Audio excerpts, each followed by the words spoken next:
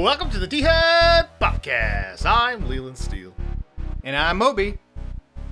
Hi, I'm Emma. Oh, that was really sad. Well, you had to take a drink of coffee or something. Right in the middle of our intro. I mean, I didn't think you were going to start already. What? I was just... Well, okay. We do have a guest host this episode. Emma, why don't you introduce yourself, let everybody know what you do, where they can find you. I'm a parrot. Yes. there are many parrots behind you. So I stream on Twitch, but I also have a podcast called the Pointless Parrot Podcast with guests from the board game industry. And I just do a whole bunch of craziness on the interwebs. Basically, That's I am awesome. really bad at promoting myself, so that's... No, Well, that's pretty accurate. Based on our Patreon balance, we're pretty bad at promoting ourselves too. So. join the club. You'll fit right in. Yay! Well, I'm definitely happy to have you on. And I was a guest on one of the very early episodes of the Pointless Parrot Podcast. Episode 5, I believe it was. You would glean zero personal details about myself in that episode. It was really about nothing. I think it was the least personal episode, except for like the one with Isa, which was scripted. Yeah, right. I have I'm due for a repeat appearance, but you continually say no every time I ask. So maybe I'll be on for a second episode. Well, at some point, I have still a list of guests I need to go through first. Yeah, but I mean, Right. you can give me preferential treatment and bump me to the top of it. Could I? Maybe. Yeah, you should. You are an international man of mystery there, Leland. So That's- I understand why you gave up no personal details. That's a valid point. Well, he gave up some information, but still. He's a man. He's alive. There you go. Yeah. 2 pieces. That's as of far as it information. goes. If he wanted to change his last name to something else, it would be Leland Head and Shoulders Steel. Oh, that's right. Yeah. I often have experienced dandruff, and Head and Shoulders specializes in fighting such a condition. I have found that it makes it worse. Like, Head and Actually, it Shoulders does is just suck. Yeah, really no, bad. it just dries my scalp. It sucks. Head and Shoulders sucks. So our sponsorship It beats deal Aliens, though. beats Aliens. There's that old I think 2001 movie. I think it was called Evolution or something like that, where Oh, yeah, aliens yeah. attack with like Shawn Michaels Scott or whoever that guy was from Yeah, American yeah. Pie, and they find out by like shooting a bunch of Head and Shoulders up the aliens' butts that Oh, it, yeah, they like, give 'em an enema. kills the alien. Yeah, that's The like whole the only thing scene I remember from that whole movie. Well, so when you say Head and Shoulders, that's the only thing I can think of. I mean, Head, shoulders, and movie assholes. music. Well, now I can join the club. Okay, let's banter. Let's move on to Banter. banter. I guess I'll start. And this is actually something I just saw this morning. So Zack Snyder's next film, Army of the Dead, being made. I think it's a Netflix original, right? So it's being produced by Netflix, and it's actually going to get a limited theatrical release. And I think actually by the time this episode is out, it'll be in theaters in a very select number. Netflix has made this deal with Cinemark, which and a number of other smaller independent theaters are going to be able to be screening Army of the Dead. I assume Army of the Dead is some type of zombie thing. I don't really know what it's about, I haven't heard anything about this movie actually, so I have no idea what it. I think it has Dave Bautista in it though, so I thought that was interesting. And then it comes out on Netflix and the streaming service on May 21st. So I guess the theaters get about a week. It seems like about a weekish jump on the streaming services for those that are wanting something to go see in the theaters, I suppose. So it's almost like we're going back. So we're streaming and Netflix took over like a bunch of movies and new releases, and now they're cutting deals to now release Netflix content in theaters first. Yeah, in a limited capacity. It does seem like they're or at least they always try to be ahead of whatever curve they're projecting on, right?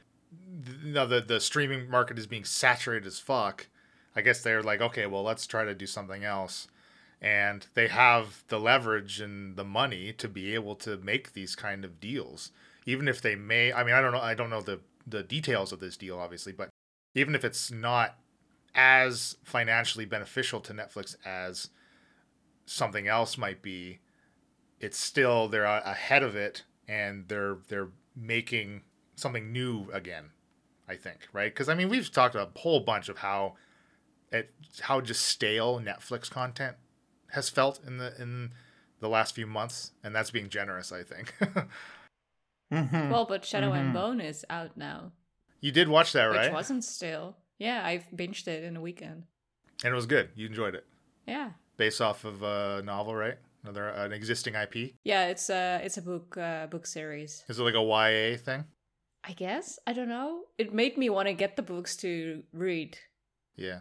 to know what's gonna go on next to it. So. Yeah, a lot of people were talking about it because what did that drop like last weekend or 2 weekends ago or something? 2 weekends ago. Right. Yeah, everyone was talking about it. Everyone was tweeting about it on Twitter. It's going all over the place. So a lot of people were sounding like they're enjoying it. So I'm sure it'll get more seasons, right? It should probably, yeah. That's all I have for banter. That's it for me. Just something small. Okay. I got a small banter as well. Well, I guess I'll throw both of mine at you, but the first one I've got is the Stranger Things season 4 trailer has come out. Have either of you seen it? No. I think I only saw like a teaser a way back. Okay, this just got released, and it is a teaser. What it shows is a bunch of kids who I guess are gifted like 11, and it shows just the back of the guy, and you hear him talk. I forget his name, but he's the main bad guy from like the first couple seasons. The guy that's Papa that raises 11. So he's obviously back. Oh. I mean, it is a teaser. There's two things that stand out. One, it's either shows that the season 4 is going to have a bunch of flashbacks. I believe because it's definitely a prequel. You see 11 and she's in a prison kind of cell. But I'm going to laugh because there's a funny part to this. But so I think it's either going to be flashbacks or the whole season is going to be a prequel, which could be cool. But the other thing is they fucking de-aged 11. She's like 16 and they de-aged her back down to like 11. I'm like, the technology is being used for that at this point, like to de-age a kid to be more of a kid. Yeah. She's clearly de-aged. I was gonna ask because, in the first season, like she literally was like an 11-year-old actor or whatever. These kids were so young. Wow. Okay, that's interesting. Grow up fast. Well, that's the problem with child actors. Well, Disney has their own digital puberty blockers, so can retroactively make a kid like a teenager a kid again. That's really, the implications of that are really interesting. I guess it opens up a whole lot more narrative possibilities in a physical, like a format like a movie or television. But wasn't the teaser that was released earlier with Hopper in Russia being alive and stuff? So I don't think it's going to be completely flashbacks, but I think maybe 1 or 2 episodes. Right, that's true. Yeah, but wasn't that just... Did it actually show Hopper, or was it just speculation that it was Hopper in a cell in Russia? No, I think it showed him, right? But maybe he went back in time. Boom. You solved it. I remember really hinted that it was Hopper. I remember what Emma's talking about. It really hinted that it was Hopper, whether or not it was him. And she's probably right. You're probably right, Emma, in that it makes more sense to just have some major flashbacks in season 4 than to do it all as a prequel. That's like Archer level stuff right there. So yeah, right. I mean, how interesting could a prequel to the first season of Stranger Things be? With like, how far back are they gonna go with the kids? I mean, with the specific actors. Yeah, true, but like it could give more insights on how they started doing those experiments and how the first portal got created. Yeah. and that kind of stuff. Well, I mean, Moby, I know you were kind of disappointed that Matthew Modine is the actor, right? Papa. That's his name, Yes. correct? Yeah. You were a little disappointed in season 3 that he wasn't there, or was he even in 2? I don't even remember. They blend together now. He was in 2 a little bit. I don't think he was in 3 at all, and I was disappointed because he's kind of the main bad guy, and I think he's a good bad guy, like in that he's just so kind of like creepy. He's just so overwhelmingly creepy for how he acts and just how he talks with that soft-spoken voice that Modine has. Yeah. Plus, he's in some of my favorite movies when I was a kid, so it's kind of cool to see him back. It's like underlying menace. Yeah. But if they do prequel flashbacks, they'll have the opportunity to bring back some people that have died, which is kind of cool. Like you might see Sean Astin's character. There's the opportunity for that. So. Yeah, true. Yeah, anyways, that's all I had to say about that. But Resident Evil 4.5, Leland, how are you enjoying Resident Evil 4.5? I am enjoying it so far. I haven't played too much. I actually did just get through the first castle part, so I'm a ways in. And RE 4.5 is the perfect description of it because it literally is everything they implemented in the RE2 make and Resident Evil 4. They just took them and smashed them together.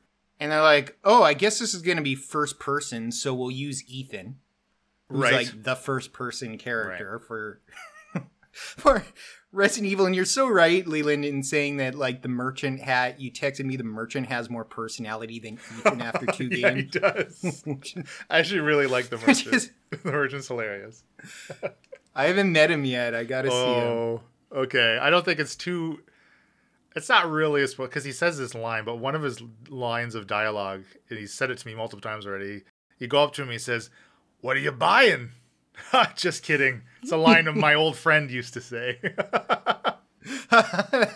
That's good, actually. It's really good. Yeah, he's literally the best written character so far in the entire game, and we've talked to a lot of characters. Well, it's good because the merchant from the original game kind of stole the show from the original RE4. So glad to hear the new guys. Cool. Yeah, when I finally got to the point, the intro's kind of cool. I really like how it starts with the storybook thing. I'm like, wow. And it was like a really well done. That was very stylized. Storybook animation. Very stylized. And then, you're in Ethan's house walking around. That's kind of cool.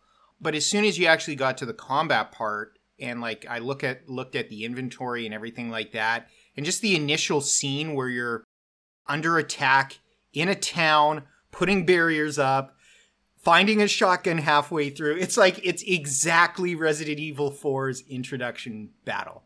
Yep, it 100% is. Yeah, I don't know if I was disappointed by that. I don't think it's a negative or a positive for me.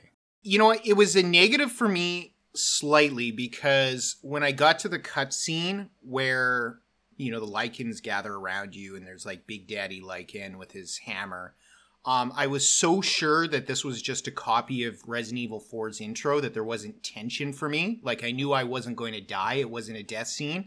I literally thought, I'm like, laid back on the couch. I'm like, oh, wow, look at this copy. I'm like, where's the church bell gonna go that's gonna call them away? Dong, dong. Oh, there it is. And then they all go away following the bell. And I'm like, yeah, I knew this was gonna happen. Right. So, okay. Man, I mean, I wasn't expecting to get sued. I bet you, though, when we both finish this, we could literally just do a bonus episode on RE8. Really talking about it. We could probably do that. We should. It's been a while since we've done a bonus. Yeah, it has. It has been. But... dang it, what was it? Okay, so this installment then, does it feel like this is for a fan of the franchise like yourself that has been in it long running? Or is this really, are they seeming like they're catering it more to draw in new people to this franchise? I mean, yeah, it's RE8, but it doesn't even have a number in the title, technically. Like, it feels like they've shied away from it, even though it is like, now, like, it's one of those canon numbered entries as far as the overall plot of the whole series goes. But really, is it? Like, it barely feels like it. Well, the saying that comes to mind is actually from Lord of the Rings, the movie. You know, too little butter spread over too much bread. I think Bilbo says at one point, and in the first movie, and it feels like they're trying to catch everybody. Like they're trying, you know, you've got Chris and you've got Ethan, and they're trying to carry on the series forward a bit.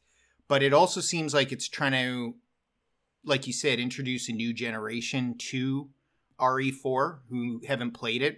It's weird to think that it was a full generation ago, but I mean, yeah, the game was like what, 16 years old now, something like that. Yeah. And my actual thought was a little different. I actually thought that Capcom used this game, or was using this game, to actually train some of their programmers in RE4 style Resident Evil. Like I don't know, and I could be completely wrong about that, but it almost felt like they were incorporating so much from RE4 as a practice run using the RE engine, because that's what they're going to use to make the RE4 remake, which has already been announced. Mm-hmm. So they kind of killed two birds in one stone. They've established a lot of the inventory system, the technology. They've got the merchant, they've got treasures, they've got everything that they need for the RE4 remake, which you would presume is the next big Resident Evil release that's going to come out. I mean, that makes sense. That makes so much sense, really. Like, yes, this so far, everything that I've experienced in this game, there's no mechanic in it that I have not experienced before. Yeah, which is kind of sad. Yes, it is, and they've lacquered this finish on it of you know, werewolves and vampires as opposed to zombies, and they're trying to sell us a new bill of goods, but it's really the same thing. Yeah, completely the same. Yeah, it is completely the same. So, but weirdly, I'm not angry about that right now. Let me see when I finish the game. Let's see. But currently, I'm not angry about it because I'm enjoying the game. Yeah, I'm definitely having fun with it so far. I mean, I'm less in it than you are, and it's already enough fun that, you know, we're shooting text back and forth, making fun of parts of the game, and so at least it's memorable so far. And yeah, but you're right. We'll have to do a bonus on it when we're done. I agree. Yeah, for sure. I cannot talk about Resident Evil, so like you can continue, and I will just go away. Well, what do you have for banter? Well, I'm not normally, I can banter, but that's mostly about other stuff. But I thought, I've been watching a lot of Grey's Anatomy for the first time, and I'm now in season 9, I think. But there's like 17 seasons. Like the 17th season is like being aired right now, and I'm like, like at some point a series can go on too long. Yeah, I would say 9 seasons. It's already at the point of going on too long. Yeah. So how many of the original cast are still in it 9 seasons in? Well, still a lot, honestly. Wow. Let's see. Izzy is gone now. Some people died. Yeah. But like the main core is still there. I think at some point Christina is leaving. I know Derek is at some point dying. Like I have already heard all the spoilers, so I know at some point. I thought he would have died already because he got shot and that kind of stuff. But for me, is this like a war show involving doctors? I've never seen it. Some people died, and this guy's gonna die, and this guy got shot. I'm like, I thought this is a show about a hospital. It is, but they have very bad luck. So, like, there's been a shooter in the hospital. They have had a plane crash with the doctors. They have had, what else has happened? So much, like, they have the worst luck in the whole universe. So it's like, yeah, like, I've already seen that there's going to be a huge storm this season, which is then going to be, like, the cliffhanger until the next season. And because it's still airing. It's still airing, yeah. Well, like this season 9 is gonna have like a storm, and I got you. Which leads into season 10. Okay. I think like the current seasons they are incorporating the COVID stuff already, right? Because they have to probably be also because of the filming and make it more accurate. But like I mean I can catch up because I can watch more often than it airs right now. But still, it's like I've done a long time already about getting to season 9 and then season 17, and they've added all these new characters at this point. Main core is still there, but like there's all these new folks where I just have no attachment to, and I'm like, do they want me to get attached to these people, or what is gonna go on? Yeah. What's gonna I will still continue watching it because I am a completionist like Leland, and I want to continue watching it. Yeah, well, maybe they have all these new characters so they can kill people other than the main cast stuff. But talk about a hell of a steady paycheck in the film and TV industry, though. Holy fuck. You can imagine, surely there are cast members that have been there for the majority of those 17 seasons, right? Meredith Grey, the main character, still there. Dang. Still I bet there. you that character is now that actress. Like she is Meredith Grey probably, right? Like they eventually become the same person when you're portraying somebody for 17 years. Well, I do think they're maybe gonna kill her off. I think I saw a spoiler that she got like COVID, and then like, I mean, on TikTok I sometimes get like a clip, and then they're like, oh, don't want to watch it, but I feel like she's gonna get COVID and then die, because 17 seasons. I mean, at some point you gotta be done, right? You have enough money, you don't want to, you want to retire, I guess? Just chill and not play a doctor? Yeah, how does she ever get cast as anything else now? This is the problem. I don't know if you think she probably wants to play other roles. Surely she's done other things in between doing this show. Isn't that what a lot of I want actors to look do? that up now, but I don't know if she's in other stuff. Well, bye Meredith. Kill her off.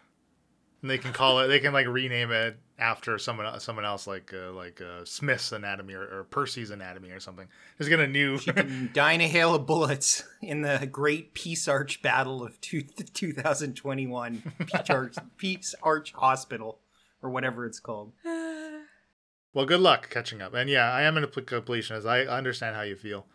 At some point, though, even I give up. So kudos for you for sticking in there. But it's also like, I can watch it without like paying too much attention. Yeah, it's a background show, right? So, yeah. Totally. All right.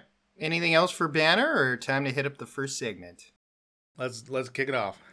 All right. Well, it's time for Movie Musings. And this segment is titled Marvel Vision, which I think is a good title. Leland actually put together this episode, which was great. Gave me some well-needed R&R. And so, but Marvel Vision is good because we're going to talk about WandaVision a little bit, and Falcon and Winter Soldier, but also what do these mean in the bigger context of spinning off franchises. So I think that's really cool. So Leland, even though I announced this segment, kind of where do you want to go with this as a start? Well, I mean, I know you, today the only things that have been released are WandaVision and Falcon and the Winter Soldier, both of which Emma and I have watched, and I definitely enjoyed both of them. I think Emma and I conflict on which one we enjoyed more. I know, Moby, you've seen maybe a couple episodes of WandaVision, that's about it. Yeah, I think I've seen an episode and a half, and it was intriguing, but obviously at this point I have no idea where it's going. One of the things you wrote in the show notes is you wanted me to guess where it's going. Yeah. And I'd like to do that. Go for it. Okay, Let's lead off so listener, like full spoilers from here on in, because I'm going to guess where these shows go, and they're going to be spoiled so far. Meredith Grey shows up. Yeah. Sorry. Meredith Grey, that's a good name for like a super villain. Actually, He's is like, a good name, yeah. Really intelligent. Meredith. I believe that Wanda and Vision are trapped in some sort of Matrix-style computer simulation by a supervillain. Pretty simple guess, but that's my guess. How far off base am I? Actually, you're closer than you think, really, I think. It definitely is a simulation, and it's actually something created not on purpose by Wanda, but in her grief and loss, she, her I guess her powers kind of get this boom in these intense emotions, and creates this thing and really overtakes literally an entire town. Mm-hmm. that she's influencing her magics on this entire town in this idyllic, it starts in the 50s and then it moves through some decades in the first few episodes, which is tied to Wanda's own psyche and how she grew up, which gets explored later in the season. So honestly, you're not far off. So is there a bad guy, or is like the conflict Wanda resolving what she's doing? If you were vigorously nodding your head, Emma, go step in, please. It's been Agatha all along. She's not the bad guy. Well, there were a lot of people theorizing that Mephisto was gonna be in there and the bad guy, but that's not the. Like, I don't think there is a. I think she. Sword was it? It was. Sword. What was the? It's Sword. Yeah, Sword. So stupid. It's not stupid. Sword. Those are kind of the bad. Sword takes care of aliens. These are two distinct government agencies. I mean, yeah, S.H.I.E.L.D. may no longer exist in the MCU, but Sword's still out there. It's not stupid. But I would have an argument that they are in a way also the bad guys. Yeah, the dude, like the general dude, the whatever his name is, he's the bad guy. Dude, yes, ultimately. yeah. But also Wanda's the bad guy because she literally enslaves an entire town. Yes, she does it inadvertently, but then she realizes what she's doing and does not put a stop to it out of selfishness. Oh. But Agatha also is a bad guy in that regard. Then. Well, yeah, but she's just a bad person. Yeah, she just wants power. She wants so Wanda is this prophesized Scarlet Witch in this history of like through Salem, and Agatha is a witch that nearly died in Salem and is seeking all this power. For and Moby, it's maybe good to say that Agatha is Agnes. That's so in the first, like the nosy neighbor girl. That's Agnes. She's Agatha Hargrave. Yeah, Hargrave, I think. Yeah. So it turns out, it's these two battling witches, and we get a witch battle. We get a double Vision battle because actually, the Vision with Wanda is a creation from Wanda. Like Wanda made that Vision a reality. Wow, I was gonna ask that. The guy from Sword kind of tried to set up Wanda to get her to use her powers to reanimate the actual Vision. And that kind of backfired on him, which resulted in her grief and the loss because she just wanted to bury Vision. And they had his body separated because it's like, what do they say? It's like $3 billion worth of vibranium in like the Vision's body is made of. But the guy from Sword just wants the weapon back. They want their Vision weapon back. So there's actually a really cool part of the end. You get a Vision on Vision battle, and then then they have this really cool like actual battle of wits, which kind of, because Vision isn't just like a brute force, right? Vision is intelligent. He's an intelligence AI. So I thought that was really cool. Like WandaVision was really great. And I think it was a really good first entry for them. It was a strong first entry into this MCU TV stuff. I really do think Falcon and the Winter Soldier should have came out first, though. I think they should have led with that because a lot of people say that it's the weaker of the two. I disagree, but that's because I like those characters more. I will say, though, about WandaVision, the good thing about WandaVision is I think it was during our Endgame or Infinity War discussions forever ago that I had mentioned that Wanda has never been given a chance to grieve over her brother, right? And all this stuff that's happened to her. Like now we're getting it. Like that character is now getting service done by her. So I think it's great. And I think it was a good direction and a good choice. And I guess people are saying that this season 1 of WandaVision, I don't know if there's going to be more seasons, but it's like a lead into the Doctor Strange movie as well. So that was kind of part of the conversation I wanted to draw in. Is like, they're all in the same universe, and now this universe is going to get fucking huge. And we're going to have all these things happening. Is there going to get to a point where there's just such a barrier to entry to enjoy one of these movies? Probably. Like you would maybe have to see a sizable portion to really understand what's happening in some of these movies. I would argue that the barrier's already there. Like, it's already there, for you to walk in, if you're a kid, I don't know, I'm trying to think of what age. Say you're 17, 16, 15, whatever age where you're now, you can engage this, PG-13 rated material. Like, unless you start at the beginning, you're not really going to get it. You're certainly not going to get maximum enjoyment because you're not going to know why these characters are doing what they're doing. Why is Wanda in love with this robot with a gem in his forehead? Yeah. You know, why do Falcon and Winter Soldier work together? Why is Winter Soldier what he is? Why does he matter? Unless you watch the earlier films in the MCU that basically started with like phase 1, in my opinion, I think you are already lost. I really hope, though, that now with these series, which are like long movies at this point, both like I don't know how much WandaVision will have an influence on whatever, like, of course, with Doctor Strange and the multiverse. I'm wondering if Loki will have a role in that too. But Falcon and the Winter Soldier, I don't know what's going to happen with Sharon, and like, I feel like you have to watch Falcon and the Winter Soldier to understand what's going to come next for those characters. Yeah. And WandaVision was more of a, hey, have a grief moment, she's the Scarlet Witch, done. Oh, and there's another witch. There's witches. It's confirmed. Right, witches exist. Yeah. So you think Yeah. it was more of a bookend for that specific character, whereas in the case with Bucky and Sam, their stories aren't quite finished yet in regards to the arc that they started in Falcon and the Winter Soldier. I feel like because you see how, of course, now the new Captain America, who's a jerk, and how, of course, Falcon becomes the new Captain America and all that stuff around it.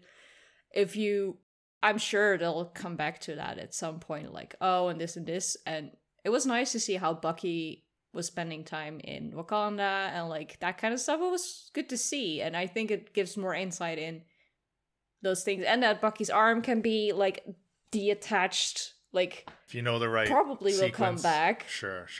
It's Yeah. making a few like tidbits canon now that'll impact The power future broker. stories. Yeah. So here's my argument for. I don't know if it's an argument, but I enjoyed Falcon and the Winter Soldier is better for me because it addresses everything that had came, like literally everything that came before it. All of Endgame stuff. It's a direct sequel in quotes to Endgame because all the ramifications of half the world's population coming back suddenly after 5 years is playing out in Falcon and the Winter Soldier, and that's the main arc through it. And it gets a little muddied near the end as far as some of the main antagonists that are, I mean, they're labeled as terrorists, but their cause is just not the way they're going about trying to change things, and you know that gray area that's there. So I think Falcon and the Winter Soldier is just one, to Moby's point, it is the barrier. you can't watch Falcon and the Winter Soldier if you have no idea what happened before it. Like Falcon and the Winter Soldier will make zero sense to you. That's not for new people to come in. And at this point, I think, Moby, you're right. There is no new jumping in point for people. If you're in it, you're in it. If you're not, you're not. Yeah, and I mean, if you really like this stuff, you could flip it around. Like if a teenager encountered this stuff and really likes it, they've got a hell of a back catalog to work through of good movies that are all interconnected. True. So to see for the first time, you wanted to jump off. You wanted to have a bunch of the segment about just the connected to Star Wars too. How they started with The Mandalorian, and now suddenly we've got like 13 Star Wars shows spinning off. And could the same thing happen to the MCU or other franchises? I mean, I would say definitely. I would say if Star Wars is doing this, I can't say successfully because we don't know yet. Bad Batch just got released. That was kind of the first spin-off. Most of them are later this year, if not next year. Right. Will it be successful? I mean, I believe it will be, but you could also have a situation like oversaturation of content, like you were mentioning with Netflix earlier. I mean, okay, look, if your job is in media and to talk about this stuff and you're paid by YouTube, views or Patreon full time to watch these shows, yeah, I'm sure you can keep up. Normal Joe, I guess I can't call myself a normal Joe because I'm weird, but a guy that, works a job, is tired, has other responsibilities. Am I going to be able to keep up with 13 Star Wars shows, even though I like Star Wars? You could if they continue releasing once a week. That's true. Well, That's that was true. we could have that conversation too, but maybe in a second here because I want to actually. I think that comparison between Star Wars and the MCU, I think Star Wars is ahead of the MCU in this regard because the MCU is almost too connected at this point, right? For to be easy to jump in. I think eventually though, with all the TV shows and if they are going to be near like direct or indirect tie-ins into future movies as well. I think people that are fans of specific characters will like picking up a comic run, will literally be able to like, I enjoyed this character. I'm just going to watch everything that involves that character. I don't care about the rest because I like Sam Wilson as the new Captain America. So I'm going to watch him go. And I like Wanda. Oh, okay, she plays into Sorcerer Supreme or whatever the next Doctor Strange movie is. I'm gonna follow that character because I enjoy this character and I want to see where she goes, which I think is really cool. But I think they're already there with Star Wars now, right? Because there's a loose continuity with Star Wars, I think, and I mean that not to say that it's a poor continuity, but I just mean like there's a longer continuity and there's more time to work in space working in what we've already seen as from the first three trilogies, right? So it is way easier to watch something like The Mandalorian and see, tie-ins like with Luke's showing up at the end of season 2 to the rest of the universe. But like, that's cool. That's a great nod, but it's not dependent on me enjoying the rest of that source material. So I think Star Wars is ahead of the game. It's compared to the MCU, in my opinion, which is just going to be good for them. Yeah. It's interesting because Star Wars actually had the same problem that you're describing with the MCU, not on film or movies, but in their extended universe with their books.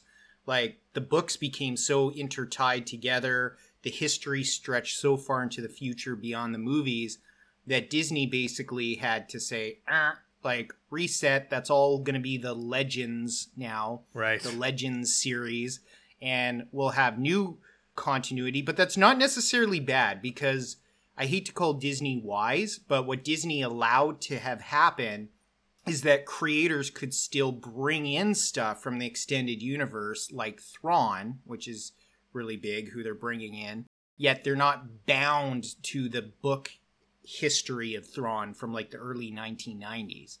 And maybe the MCU, I don't know, I don't actually necessarily think that would work for the MCU though. What you're describing is actually literally video comic book series. Like to the point that it's like comic books where you've got, it's the Winter Soldier and, Falcon comic book series, but it's just video. It's just in TV format, which actually makes a ton of sense. So yeah, I think you're right. I think it'll just maybe become so big that you'll have your, just like with comic books, you'll have your favorites and you'll just watch that because unless you're a real keener, it's too overwhelming to watch everything. Mm-hmm. What do you think, Emma? I mean, you say you don't like Star Wars, right? You don't care about Star Wars. Well, I've seen I've seen the debate, like the original movies, maybe once, so I don't remember any of it. So who cares? Fuck Disney. I tried starting The Mandalorian, but like it started in a way where I'm like, I have no clue where we are, what this is gonna be. I feel like I need to watch the movies to be in that universe again before I want to start this. I'm sure if I would like really sit down and take a moment to watch it, it should be fine. But then I will be like, oh, I want to like, if I would now start with the MCU, I would really go through the movies chronologically, like they offer to on Disney Plus, which is really they do nice. that, yeah. Yeah, so that's also a good point for like people who want to get into it. They do offer a nice playlist where you don't have to like, where do I start? I remember saving an image for like which order should I watch the movies in, but now they did it for me. Yeah. Ironically, The Mandalorian is like the least connected to all the other Star Wars stuff when it starts.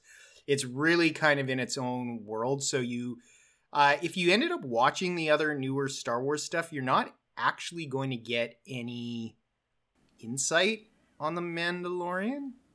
It took me until the end of season 2, Mandalorian, to actually realize in what era it takes place. I don't know why I thought it was like closer to the prequel time for some reasons. Because I'm so disconnected from the chronological events in that universe that I had no idea. I couldn't place it wherever the fuck it was.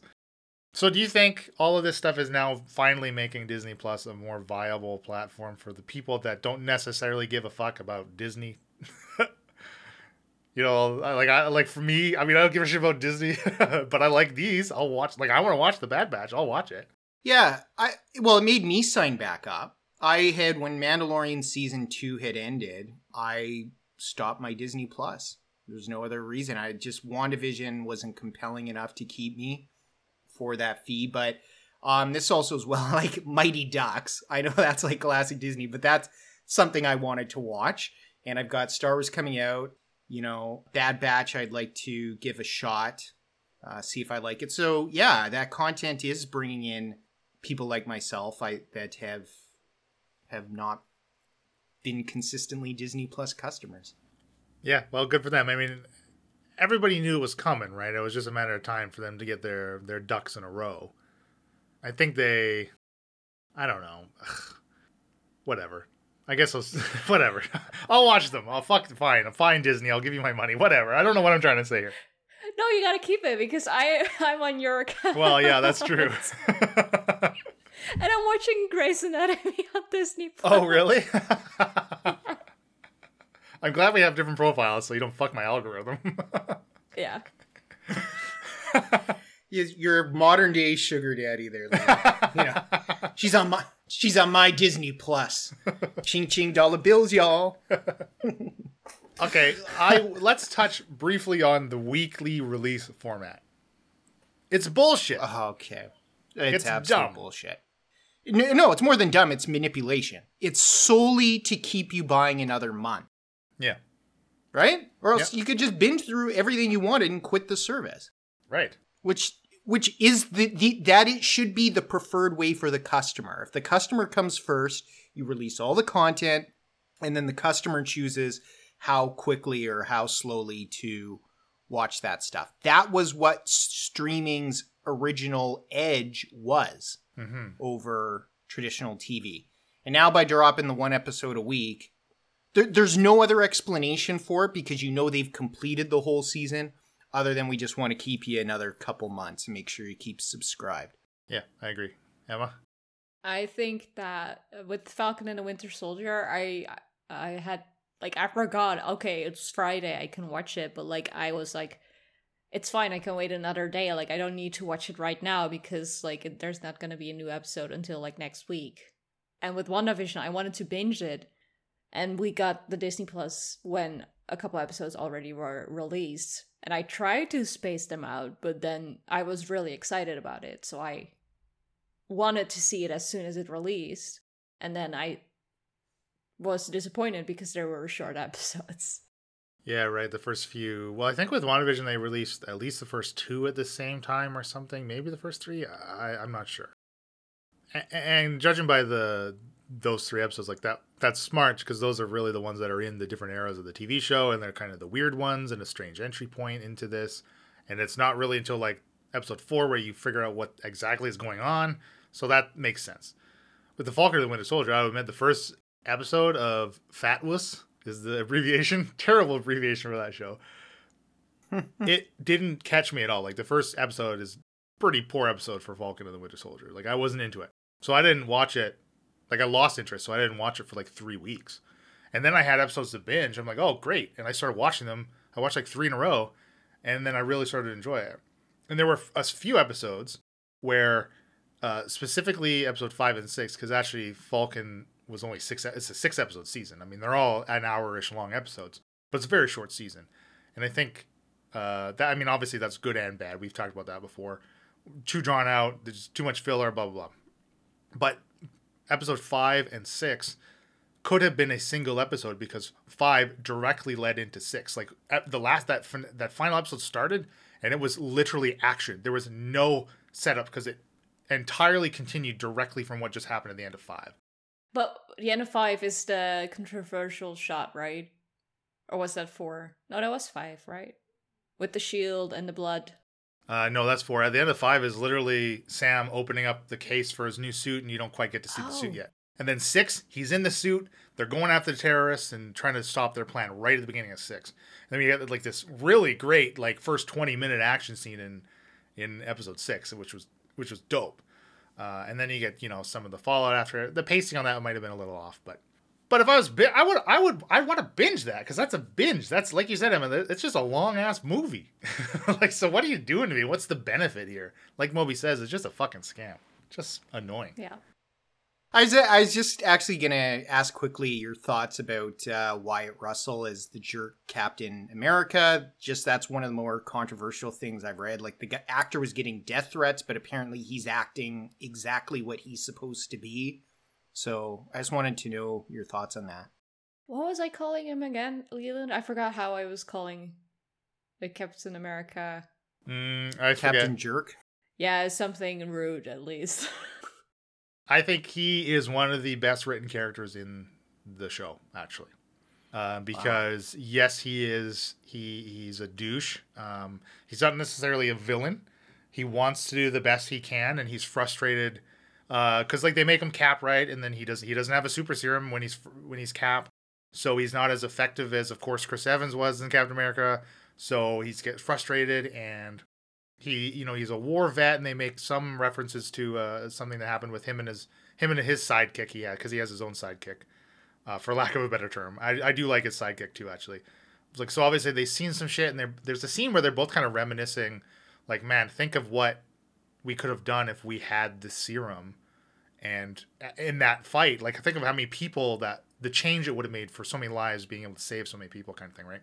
So he struggles with that, and he does eventually get his hands on a serum and takes it. And the immediate episode after he's taken it, like, you actually don't see him take it. So he's out in a fight, and then suddenly he's kicking dudes through fucking walls, and you're like, oh, he took it.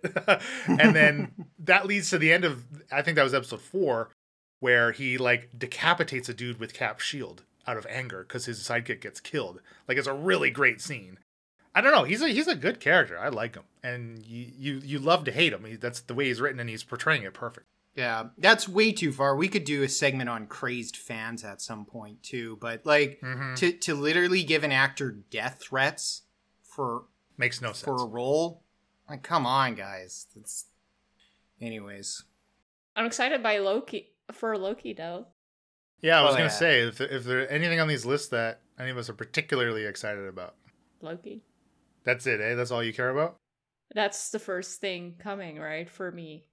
Yeah, it is the next thing. Yeah. Comes out in June, it looks like. Really quick. I think that is going to be a fan Wednesdays favorite. instead of Fridays. Oh, that's weird. Yeah. So it's releasing sooner, too. Yeah, Loki's a cool character. I almost would want to follow up with Emma and see if you think it's a really good show, like a few episodes in, if it's something worth investing in, because it looks like it might have a pretty good narrative structure. But if it's just like Monsters of the Week episode where Loki just, he is forced to do something and then he backstabs people and then he's caught, rinse, wash, repeat, like that, we saw that in the movies. And I just want more depth to Loki than, he's gonna trick him again, he's gonna, right, shit disturb, and then they'll capture him again because he's not that strong, really. That's interesting you say that, because like this particular Loki is not the Loki that we saw die in Infinity War, right? By Thanos' hand. It's the one going back with the Tesseract. Exactly. This is a multiverse version of Loki. So this is actually the Loki from like the beginning of the Thor movies and like Avengers #1. That exact character that you just described, Moby. The without the growth that we actually saw him go through, like in Ragnarok and all this, bonding with Thor and all that stuff, all of that's gone, completely erased. I don't know how they're going to get around that, or now they're just going to take us through that growth again. Like, I don't know. I do fully expect, here's my own prediction I have. I fully expect that Loki, though, to see himself die by Thanos' hand. That's what I think we're going to see. I think he's going to somehow witness and be some type of silent observer or something to that point, this other version of himself dying this self-sacrifice as it was. I think he's going to see that, and they're going to play on that I don't know. That's my prediction, my loose prediction, but I think that's going to happen.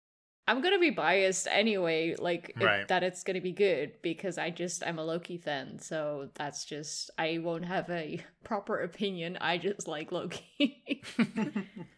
Well, I think the combination of Tom Hiddleston and Owen Wilson is going to be dynamite. I don't know if either of you have seen like interviews of Tom Hiddleston doing an impression of Owen Wilson as Loki. No. Like, it's really fucking funny. I'll try to find it and put it in the show notes, but it's really fucking hilarious. Do it. It's I'd really love to good. see that. I just really love the good. idea that Owen Wilson is like resurrected from the dead of his career to be like a leading person in the MCU. Like at this point, Right? who It's isn't in the awesome. MCU? Well, there is a whole.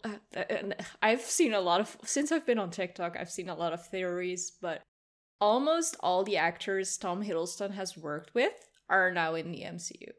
So a Wow. lot of people Tom Hiddleston acted with in whatever are now also because he also played with Owen Wilson. I don't know where, but I saw like they connected things and Didn't what's her name? Because she's super famous. Didn't Tom Hiddleston have a brief romance with that super famous blonde singer? What's her name? Oh, Taylor Swift. Duh. Taylor Swift. Yeah, Taylor Swift. So Taylor Swift that like really somehow entered the superstar? MCU. Yeah. So I believe the movie with Owen Wilson and Tom Hiddleston was Midnight in Paris from 2011. Wow. If anyone's interested. I don't know what it's about. Well, I'm interested in anything with Owen Wilson. So, I do so like Owen hot. Wilson, yeah. So hot right now. So hot right now. Hansel. Okay. I think that was pretty good. Let's move on. Let's get out of here. To Crazy About Cardboard. I did title this segment, You Should Have That Twitch Looked At. So, especially in the pandemic times, there has been a huge boom in tabletop board game streaming. That also has been impacted by the boom, I think, in digital, easily accessible digital implementations of board games as well. Makes it very easy to stream. We do have Emma on, Twitch streamer extraordinaire, to lend her expertise. I just wanted to ask you, Emma, so you've been doing this for almost a year now. You're coming on, I think, 11 months now-ish, right? Yeah, near the end of May, I believe, will be 11-ish months. yeah. What has been your overall experience and feelings with it? I mean, obviously you enjoy it for doing it as long as you have been. Yeah, it's been an experience. I started streaming more with video games, so like I streamed Portal and Portal 2 because I knew those games already and I just wanted to get into streaming with a game I was already comfortable with and re-explore it, and I loved the game, so it was an easy choice to do that. Mm-hmm. And I think I was on the brink of becoming a part of Girls Game Shelf because I think the first board game related streams were with them. Right. But my memory has been, it's been a year. So from video games to crafting to board games are hard to stream if you have a physical board game. Mm-hmm. Mostly because you need a second webcam, you need to have like a C-stand to do a proper top-down, or whatever. I used a tripod and just whatever I had on hand to do it. And then it's the question, do you want to like solo a game, or do you want to play a game with the viewers? Like, for example, Welcome to, or Color It, something that's easy. So it's like there's so much to think about, and you want to have proper quality. So at some point you're going to start investing in a better webcam or like studio lights, and eventually RGB floodlights for your background. So yeah, it's been a lot, and I think initiatives like Tabletop Live Network are a really good thing, where there's a bunch of tabletop streamers who stream for 24 hours, so everyone has a 2-hour slot, and they stream board games. either they play it with a guest, or they play a solo, or play with a chat. I have done a chat, I have done a guest stream. I will do the next Tabletop Live Network. I will be doing a digital implementation of a board game. Right. So it's like figuring it out. Not all board games are good to play with stream, but you can also be like, some people invented a way to play Isle of Cats remote edition, like more with the viewers, and you gotta get creative if you are not able to play with other people. The board games. Yeah, that makes sense. I mean, obviously that's been, not being able to play in person has been, I think, a drive for a lot of people. I mean, I know Brandbeard Gaming, like they started their Twitch channel because they no longer could play in person with each other, and they just kind of missed playing games with each other. So this was an advent for them to be able to still socialize and get at least a similar feeling to that sociable. I mean, I know that's something that Moby, you've been struggling with, right? You're a very social person. Yeah, I am. And it's interesting because as you talk about it, I knew nothing of this. Like, I'm not on Twitch. I don't like watch people on Twitch. I know what it is. But hearing that this is a thing, there's like a pull. There's like kind of an appeal because I miss board gaming with people in person. You're even bringing back some good memories, like how with my friend Joe, who lived in Ontario, so like other side of Canada, we wired him in with some webcam suspended from the ceiling and stuff like that into a game of Twilight. Why am I forgetting these games? Twilight Imperium 4. It's because we haven't played games. Yeah, it's been so long. That was a hell of a big setup. Game to play. Well, he even went out, got his own physical copy, and had an exact duplicate of the board in front of him playing. It was crazy. It was nuts. It was so awesome. Much admin to do. Yeah, it's a lot of effort. It was a lot of effort, but he really enjoyed it, and it was fun. It somehow worked because, yeah, sure, he had to know exactly where every piece was moving, but he essentially had a copy of the whole board game in front of him. I don't know, it just somehow worked. But back to the Twitch streaming. So it's interesting, like, is this, like, Emma, you do it. Is this big? Like, do you have a lot of viewers who watch and they, like, actually pay money to watch you play board games? So you don't actually have to pay to watch me. So Twitch works like it's free and you can subscribe. Twitch takes 50% of subscriptions, so that's like a total ripoff. Wow. Yeah, it's a bit of a racket. Yeah. But like, I think the board game community, I got onto the streaming wagon, not as one of the first, but I got on the train fairly early, I think, at the right time. Now there's so many people streaming, which is good, but there's also like it's oversaturated, so there's too many people streaming at the same time. Things like Tabletop Live Network is something that at least gives you like, they do like a hype train, they raid into each other's streams so the train keeps going. Those viewers can, like, if you have the prime time, because of most of them are Americans, there could be 100 viewers. Well, I mean, that's the thing with Twitch in general is and even like, I mean, that's part of social media marketing and stuff, right? There are peak times to be putting your posts, right, to get the most engagement. It's just the same fucking thing. All the Twitch is it's just marketing yourself, right? And one of the overall questions I want to ask about in this segment was like, is this growing the hobby, or is it just another place for the people already in the hobby to congregate and enjoy the hobby? Because when you're like you say, like, yes, Tabletop Live Network is a great initiative by Brothers Murph and Ruel Gaviola and tons of other people that have hands in it now, right? And they have a lot of great people that are get included in and get a spotlight, which is awesome because, like you say, there are a ton of people doing it now. And it is tough to rise to the top, even if you do have a great setup and you know the good personality to go. Like, there's a lot of people to sift through, right? And not everyone is going to like every stream or two, right? But in these chats, there's a lot of overlap. Like, you'll go in and you'll see usernames that you recognize in someone else's chat, right? There's a lot of that. So are we gaining more people into the hobby with this? Is this giving more a larger exposure? Because I think of like I've been watching and playing a lot of Call of Duty Warzone lately, and I've been watching a lot of Warzone streams, like tourney streams and stuff, right? Obviously, there's, the video game industry is comparing apples to oranges when you talk about board game industry, but it feels like those types of streams for video games, like those, can grow the interest in a particular project. Do you think that, or am I off base there? Do you think? I experienced, for example, I did a Quacks of Quedlinburg stream, I think for Tabletop Live Network too.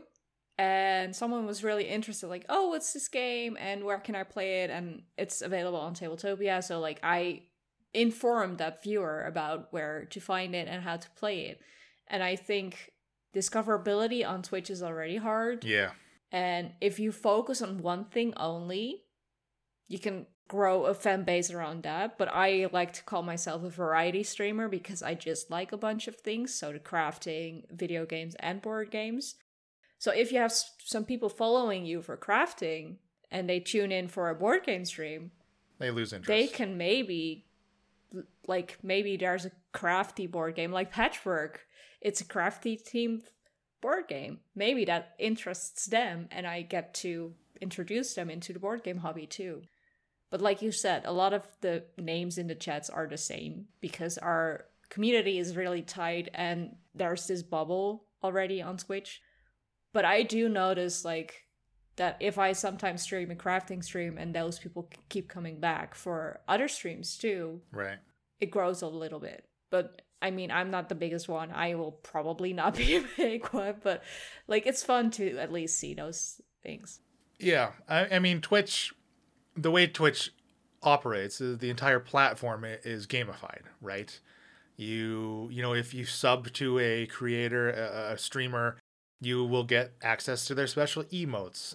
You'll get a little badge icon next to your username in chat. Like, you can use those emotes in other people. So, like, it's like people, like a lot of people. Again, it's driven off of like that, that rush that you get when a streamer, like especially if they're a larger streamer, like, oh, they see your name in chat and they like call out your name and they say, oh, thanks for the blah blah, right? This acknowledgement and like this immediate gratification almost, like that viewers seek.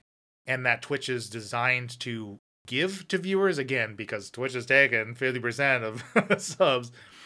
So it feels like, though, like, because that's the case, everybody, there's like a base amount of things that everybody needs in their stream, because that's now what everyone expects every streamer to have, like, commands and channel port rewards. Like for Moby, like if you're watching a person's channel, you accumulate these points. And that streamer can make different rewards at different levels of points to get them to do something on stream. Like standard ones that Twitch, you kind of start off with when you make your profile, like a hydrate. So, if people redeem like 100 points, you take a drink of water as if you're streaming for long. Posture checks, that kind of stuff. Like, like, again, it's interaction. It's all it is just interaction with the streamer. Make me put on my parrot onesie. Exactly. Yeah, exactly right. That's what it is. And again, it's nice that you can cater those channel point rewards, right, to your stream. So how much of it though is like personality based? Everyone having channel points, everyone has commands they can put in, from Nightbot that'll make something happen in chat. So you again furthering that engagement. Like all it is it will ultimately boil down to the creator, right? Yeah. As I'm saying that, I don't think that is a bad thing, though, right? Is that bad? No, like it's the same as making friends in real life. Some people are connectable or like you have a good vibe with, and others you don't. So they're like, that's maybe a little bit floaty, but like their energy could like be totally different than what you're looking for. They could be really high energy while you were watching, like while you want a more calm down stream or a chill stream. Or one does a lot of zooms and a lot of like effects and stuff, or the other is just doesn't even have a face camera. Right. So it's more like everyone has their own preferences of what they want to view or lurk while they work. So you can also say like, hey, I'm lurking, and they have the stream up in the background while they do their work or something else. I wouldn't want to watch a hyperactive person jump around while I am trying to work. as a background. I would want to watch a chill stream crafting or gaming that's not shooting and action blasting everywhere. Mm-hmm. So it depends probably on the moment, what kind of person you are, what kind of person you want to watch as your relaxation or enjoyment. With the board games, it's like we all support each other. So you want to try and tune into each other's streams a lot too. So that's also contributing to the bubble forming, of course. Right. Yeah, it's part of your community growth. Are some of these streams for the board games like pretty advanced to the point like that the camera will switch so you can see the hidden cards of each player as it's their turn, and then there's like an overhead camera? Like, does it get that advanced, or is it typically just camera on you? Well, I have 2 cameras, so I would just have one face camera and one for the board game. Okay. I have, for Quacks, I used Tabletopia for the, like, a couple components, but I had the physical pops to draw the chits and put them in because I like that part of the game to have it physical. So you could combine it. So I have, like, 3 screens going at the same time. But I feel like it depends. I don't think there's some people that have a like kind of green screen thing where they can like show a card more clear over the table, but they just put it somewhere else and have it overlaid on top of that view and stuff. But Okay. it's cool. one, board gaming is an expensive hobby. Not everyone can afford it. So Tabletopia and stuff already makes it easier, but streaming and that kind of equipment is also really expensive. Yeah. So to be able to do those kind of things, I don't think there's enough money in the streams for that. So to invest in that is maybe still like we're going there, of course, like with all the conventions having been online last year too. Like some companies would have had to invest in that kind of equipment, but like individuals like me, yeah. I understand. Yeah, the good thing about that is those companies can instead invest in individuals like you. And that's what they ultimately did. Now, do you think that the online conventions are going to remain a thing? I know pre-pandemic, Gen Can't was a very popular thing. It wasn't anything that was specifically organized, but people that could not or were not going to Gen Con would post pictures of them maybe getting with their home group on that weekend. And it would, they call it Gen Can't. And I think there was some organization of like online games for people that wanted to get together and play. Like, so there's definitely was structure there. And I think there will continue to be more and more structure, but are those going to remain a thing? Like, are we going to have online versions still of Gen Con, Shut Up and Sit Down, like Shucks? Like, are we still, you think 2022 we're going to have online versions still? I think they will, but in a smaller scale. So like still have streams probably, but I don't think there has been a lot of the online conventions have been hits or miss, mostly miss, because you had 10,000 Discord groups you could join, which is way too many already, and the demos were like, it depended on which, it was just all over the place. And I feel like this year it could go better, but a lot of people are, of course, hoping that they are able to go to a physical convention, which I would say just don't this year. Like, just wait for a little bit longer. But yeah, I don't know. Maybe in some shape or form, but I don't think it's going to be as big. It should be good for people like me who are not as able to visit American conventions. And for Americans to visit Spiel is also a bit more hard. So it makes it more accessible. Yeah. Still in its infancy and still working out the bugs just in time for, physical conventions to become a thing again and not have to bother that with that investment. Because like these companies, taking, say, like their money for getting a booth space in a physical convention, that money can go towards like promoting and paying streamers to promote their stuff instead. There's it's not an either or anymore, it's a both. So a lot of smaller publishers cannot afford that.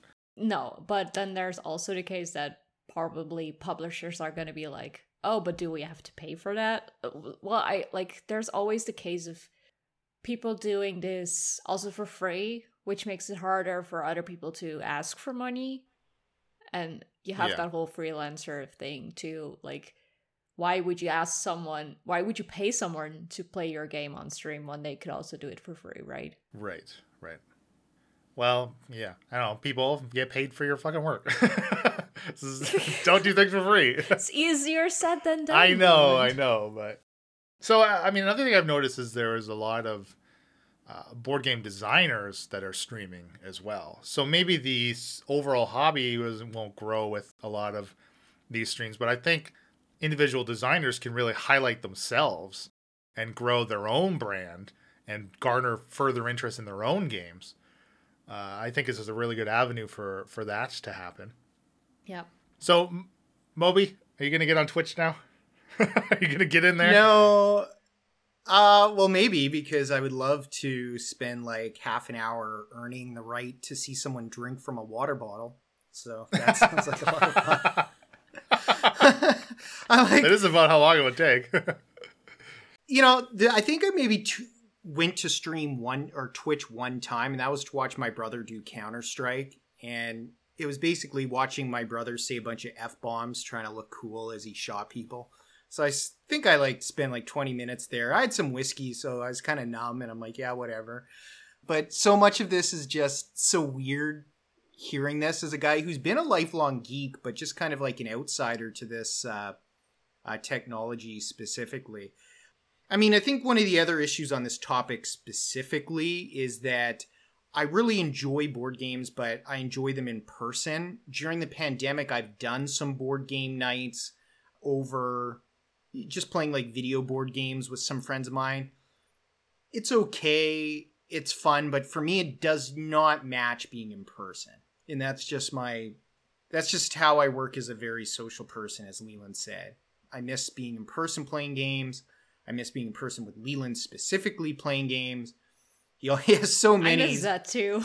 Right? We're similar that way.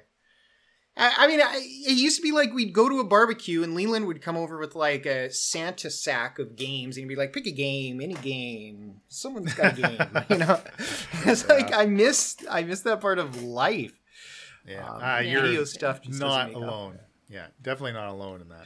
I mean, it's just even podcasting in person with Leland, I miss. I've got one of his mics here. I've had it for over a year, and he and we live like a 5-minute drive apart. But I think we podcasted maybe once or twice together during the pandemic, when restrictions were kind of loosened. But I mean, what we do now works fine, but I miss that. So hopefully, like, if you're wondering my thoughts are, for the casual board gamers, I don't know if they'd ever get into that Twitch stuff, people like me, or at least stick with it. But I think there's a big group of us that enjoy playing board games, even the more complex kind of board games that have come out in the last many years, but we only want to do it in person. Yeah. Yeah, I don't think you're alone. Honestly, like, Twitch is like a whole another like universe, as far as like the languages and like the memes and like I don't know what any of it is. Are there memes? I don't particularly care like the poggers and all that shit and all this, like, I don't know what any of it is. I don't know what any of it means. That's Bill. That's just Bill talking. That's not just Bill. I don't care what any of it means, honestly. There's just like so much functionality with it that people can get into and get excited about, and like obviously people do it for their job, but it can be one of those full-time hobbies things, right? That anybody can really dive into, and they may not get anything out of it substantially as far as financial gains goes, but I think there's a lot that people do and can get out of it. Other than that, right? Well, you shouldn't start. Like, you could start streaming to earn money, but that's not the mind. I don't think it should be the mindset for starting to stream. For me, it was to have a social moment without having too much social stuff. Like, it's just one-sided me. Hi, it can be social. And the chat is interacting. I really like an active chat, though. But you gotta imagine just like you want to share a passion. Like for me, it was Portal and playing the video games and having a space. Like a couple years ago, if you had asked me if I was gonna stream, I would say no. Like I don't want to have my face on camera live, but no way. So like, yeah, I didn't know where I was going with this, but That's okay. Yeah, for me, when I do a bit of streaming on the Incorrigible Party Twitch channel, and when I do it like solo, it's really like because I want to play a game, and I always have my camera really small in one corner, and I try to focus. I put the focus and emphasis on the game that I'm playing because I want to enjoy that game. But like then the thing is, if I start a game, you really got to finish it on stream, so I can't just play it whenever the fuck I want, which is not how I play video games. I don't play video games on a schedule. True. Well, I quit Hollow Knight because it made my laptop crash on stream, so I am not finishing Hollow Knight on stream. Well, Hollow Knight sucks, so it's hard. It's too hard. Hollow Knight sucks. Play Resident Evil, Emma. join the club. I will not to continue talking about Resident Evil, but I will say there have been many times that I was legitimately scared playing that game so far. There are some cheap jump scares, but I'm also definitely just some. not gonna play it. Yeah, well, did the crow scare you? The hanging crow, the one that was still live in the very beginning of the game? Actually, I didn't jump at that one, but that's Yeah, me like neither. The very first But I'm one. like, I should have jumped. I'm like, that's a cool idea. I should have jumped at this, but I didn't. Yeah. Mine, it flew away and it was cawing for a long ass time on my. I don't know if it was like an audio glitch. I heard the cawing for like the next 10 minutes of the game. Like, where is this fucking crow? It's like circling around. That was me. I'm sorry. That was me. That's right. Leland, that's because you're one of the few purchasers of the Canuck the Crow DLC for the game. Oh, I see. He's flying around with a knife in his beak. Flying around with a fucking knife. Even the lichens run from it. It That's keeps you right. from that initial battle scene. They're afraid of Canuck. Yeah, no, my man. bird didn't fly. My bird like stuck on his string, and he was just rotating. He's like, "Rock, rock, rock, rock, rock, rock," but he stuck on the string the whole time. I swear mine fell off and flew away. Maybe I was hallucinating at the time. That game is a bit of a trip. I would say Ethan cannot keep his appendages on his end of his No, wrist he to save his can't. fucking life. Like, oh my He goodness. can't. He doesn't even care. He has like half a hand, and he's just like, okay. Yeah. He's like opening doors with it. He's performing complex, like, you know, like dexterity maneuvers on little things Yeah. with half There's a hand that's bloody. There's a part where he grabbed a zip line with 2.5 fingers and had no problem getting hold to on the end. to It's the weirdest thing. Well, it's like a continuation of Scary Movie 2 with Handsome. It's like, that's my Take strong, the strong hand. Strong hand on the zip line. Oh my goodness. And I love how he always pours the first aid like liquid On the on damaged his one. bad hand, which heals Yeah. his whole body. It's just like, well, I mean, you know, it's the quickest way to get into your bloodstream. And Ethan's always missing that hand. Through an open wound. I mean, by his next game, he'll be like, what? I have a healthy hand in the beginning of the game? Yeah, it'll Fuck just that. grow back. just He'll do it just as chop well. it right off. Just cut out the middleman. That's right. Cut out the middle hand. Oh. The middle hand. Emma Okay, doesn't like this- gross stuff, I can tell. But Emma, why don't you give us plugs, tell everyone where they can find you again, and we'll move into end of show stuff. All the links are listed on my website, pointlessparrot.com. But on Twitter and Instagram, Twitch, I'm Mzaja, so that's EMMZAJA, because I pronounce it quite Dutch, honestly. Pointless Parrot Podcast on Twitter. I guess that's it. I have a Redbubble store with very cool stuff. Yeah, there you go. Some of your pizza pals. Pizza animals. Pizza no. Pals. Is that what you're Pizza calling them? Animals. Oh yeah, Pizza Animals. Because Pizza Pal was already a chain or something. Oh, right. No Yeah. copyright infringement. No.